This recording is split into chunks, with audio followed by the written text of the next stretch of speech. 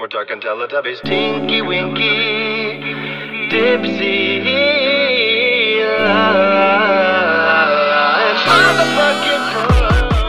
and welcome, ladies and gentlemen, to another episode of Mango's Void. I am your host, Bobo, and I'm with the beautiful Donovan, and we have Mango here too. Yeah. We have Mango here because she's got some things to say. Because today we're talking about trauma. We mentioned in the last episode that trauma is the elephant in the room. Yeah. When it comes to pretty much all discussions about politics, the human condition, economics, childhood development, trauma is the elephant in the room.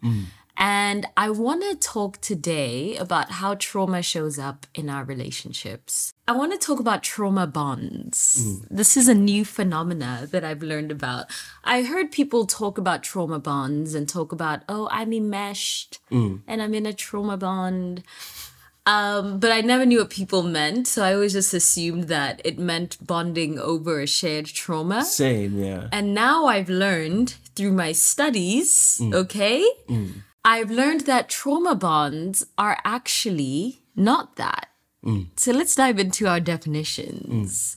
Dr. Patrick Carnes, he is the guy who coined the term trauma bonding.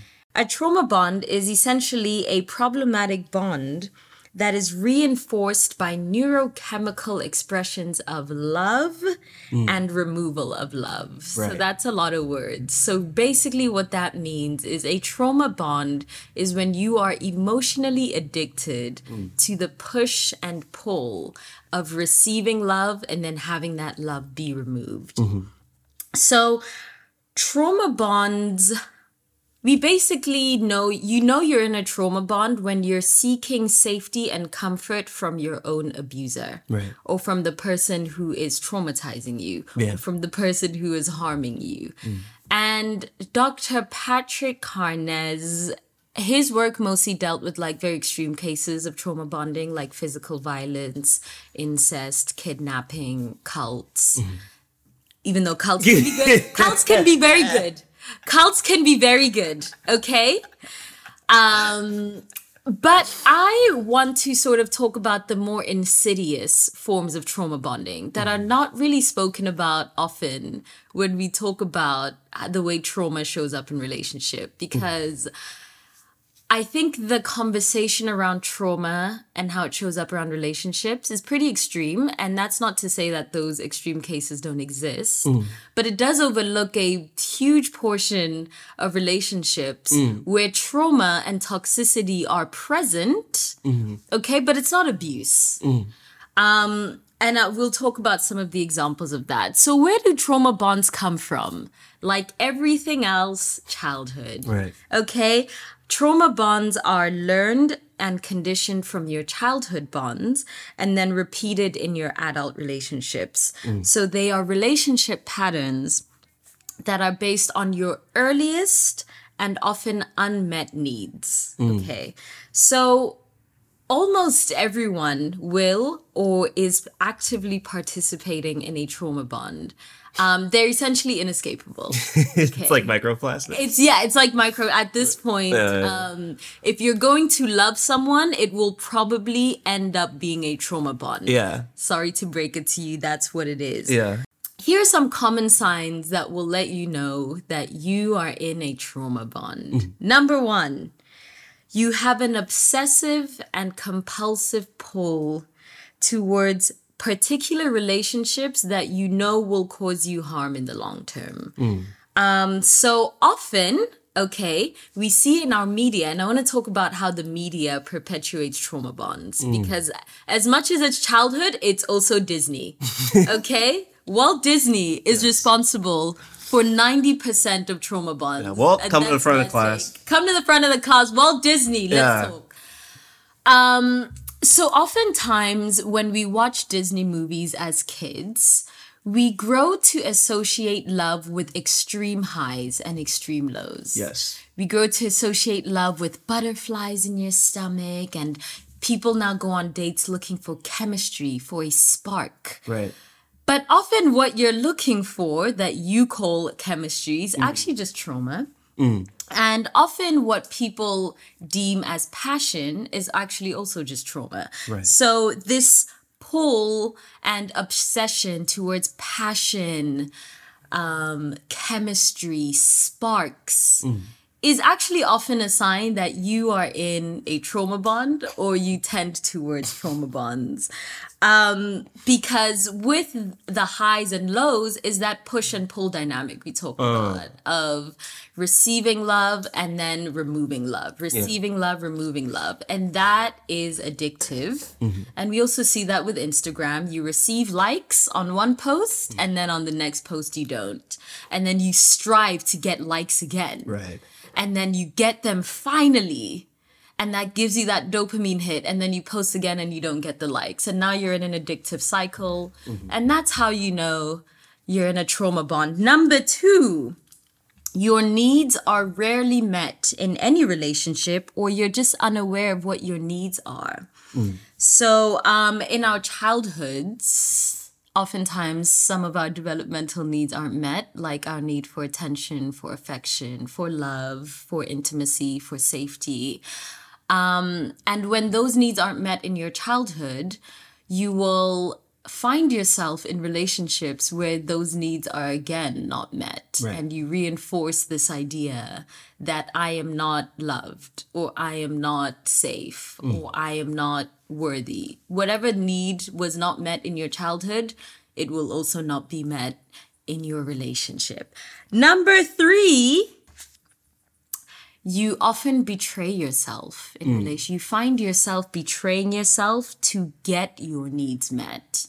So rather than making decisions based on your own inner knowing, you will make decisions based on what you think will get you the most love. Right. And in doing that, you continue to betray yourself, and then you resent that other person for making you, although they didn't make you do anything, for making you betray yourself.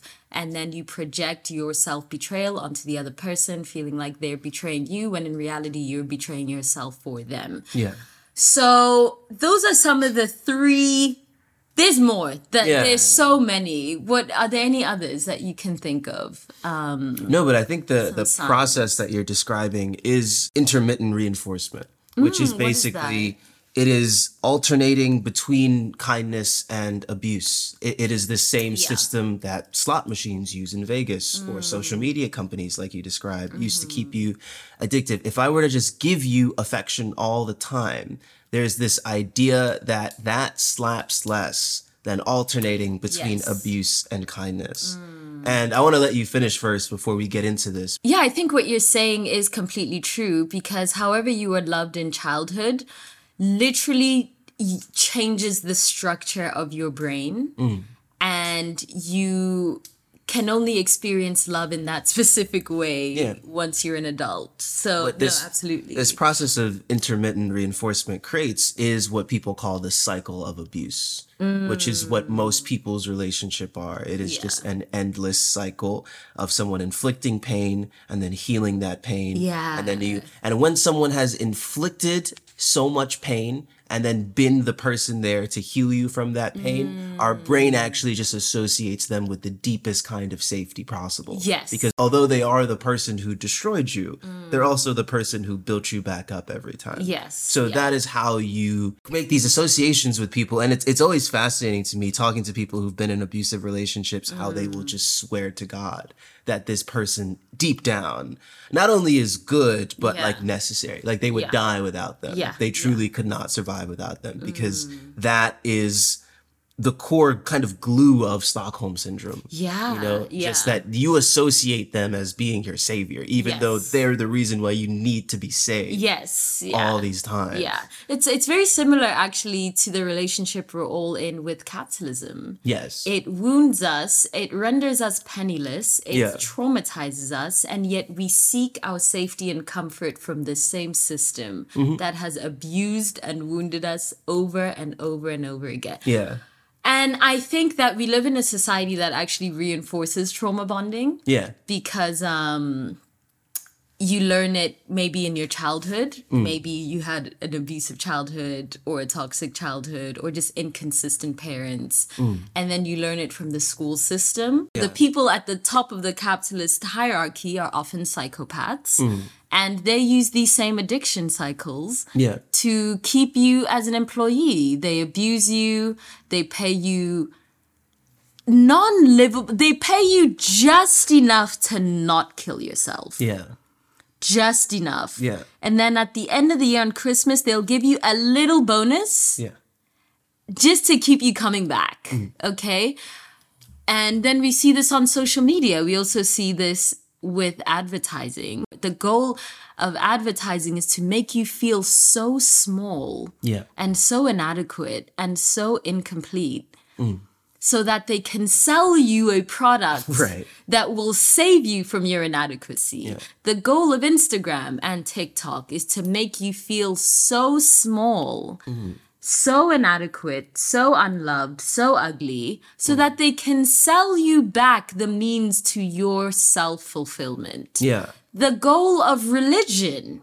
Yes. Hey, let's drag Christianity in here. The goal of Christianity is to convince you that you are born a sin so that they can save you from the sin you were born into.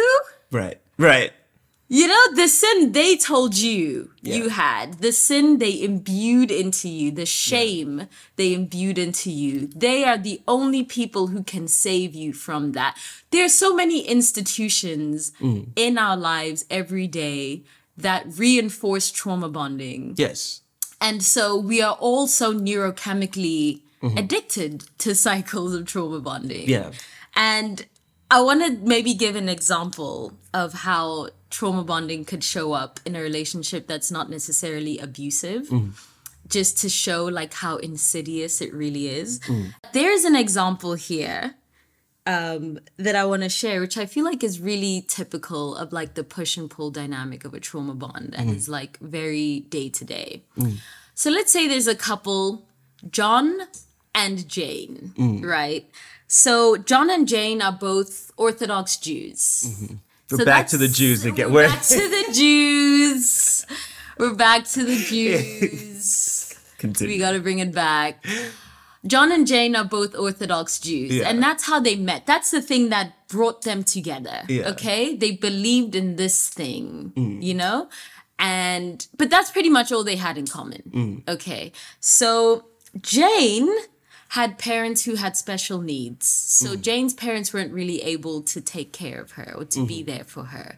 So that meant her needs were outsourced to her grandparents, to her aunts and uncles, which left Jane feeling abandoned because she wanted her parents to be the ones to take care, but they couldn't. Yeah. And so now Jane has this abandonment wound inherently. And in order to cope with this abandonment wound, she becomes a people pleaser. Right. Because that's how she learns that she'll feel loved. If she pleases everyone around her, then maybe then she can get love. Okay, so now John, right? John had a different childhood. John grew up with maybe 8 brothers, 5 sisters. And John's mom was really emotionally reactive. She was really dramatic. She took up a lot of space in the house. She maybe had a mental illness, you know? And so John felt like it was his job to keep the peace in the household by making sure that he's never too reactive himself, by making sure that he makes himself smaller, he doesn't take up too much space. He just decided, you know what, in order to cope in this environment where my mom is overbearing and overwhelming, I have to be as small as possible. And that conditioning, together with the conditioning of the patriarchy, which is that men are not to have emotions, means that he ended up just becoming someone who is very withdrawn and who would dissociate, like often. So now John and Jane are in a relationship together. And Jane feels abandoned, just fundamentally. And John is dissociating. So this is now the premise of the relationship. By the way, this is like every other relationship. This is every other that relationship. Anxious and avoidant combo. Yeah. listen. Yeah. But this is how it happened. Yeah. And so every time maybe John has a bad day at work, he comes home, he withdraws, he keeps to himself, he makes himself feel small, because this is how he learned to cope as a child with big emotions. So now Jane feels that she's being abandoned again. Right. And now her abandonment wound is being triggered. Yeah. So now Jane is like, do you not like me? What's going on? Are you mad at me? And the more that she tries to pull him in, the more avoidant he becomes. Yeah. And this push and The story pull, is old as time. It's a story of old as time. And that is a classic example of that push and pull, withdrawing, abandonment pattern, where as John withholds his love, the worse he feels, Jane just feels more and more abandoned. And it's just a pattern where the more he pulls back, the more anxious she becomes. And the more anxious she becomes, the more he pulls back. And the more he pulls back, the more anxious she becomes. And so both of their needs are not being met. She needs to feel loved instead of feeling abandoned. He needs to feel loved instead of feeling smothered. And now here we are. Yeah. And now the resentment grows. Both of their needs aren't being met. And what most people do at this stage, this is usually in the 5 years into the relationship, this is where most people break up. Instead of trying to figure it out. And I bring this example up because I sort of want to pose a kind of spicy question, which is that, is love inherently toxic? Can love ever not be toxic? Yeah. And is that toxicity inherently bad? Because if I'm John or I'm Jane and I find myself in this relationship dynamic where I'm anxious and he's avoidant and we're in this push and pull cycle of emotional addiction, isn't that sort of just an opportunity for me to like heal that wound? Right. How would I know that wound existed if it hadn't been brought up in a relationship? Right. Isn't the purpose of toxicity or maybe trauma to like bring you back to yourself? Thank you for listening to the first half of this conversation. If you're interested in listening to the rest of this conversation, you will find it on Patreon. You can go to patreon.com/bobosvoid, or you can just click on the link in the description box below. So patreon.com/bobosvoid, or just click on the description box below. Thank you.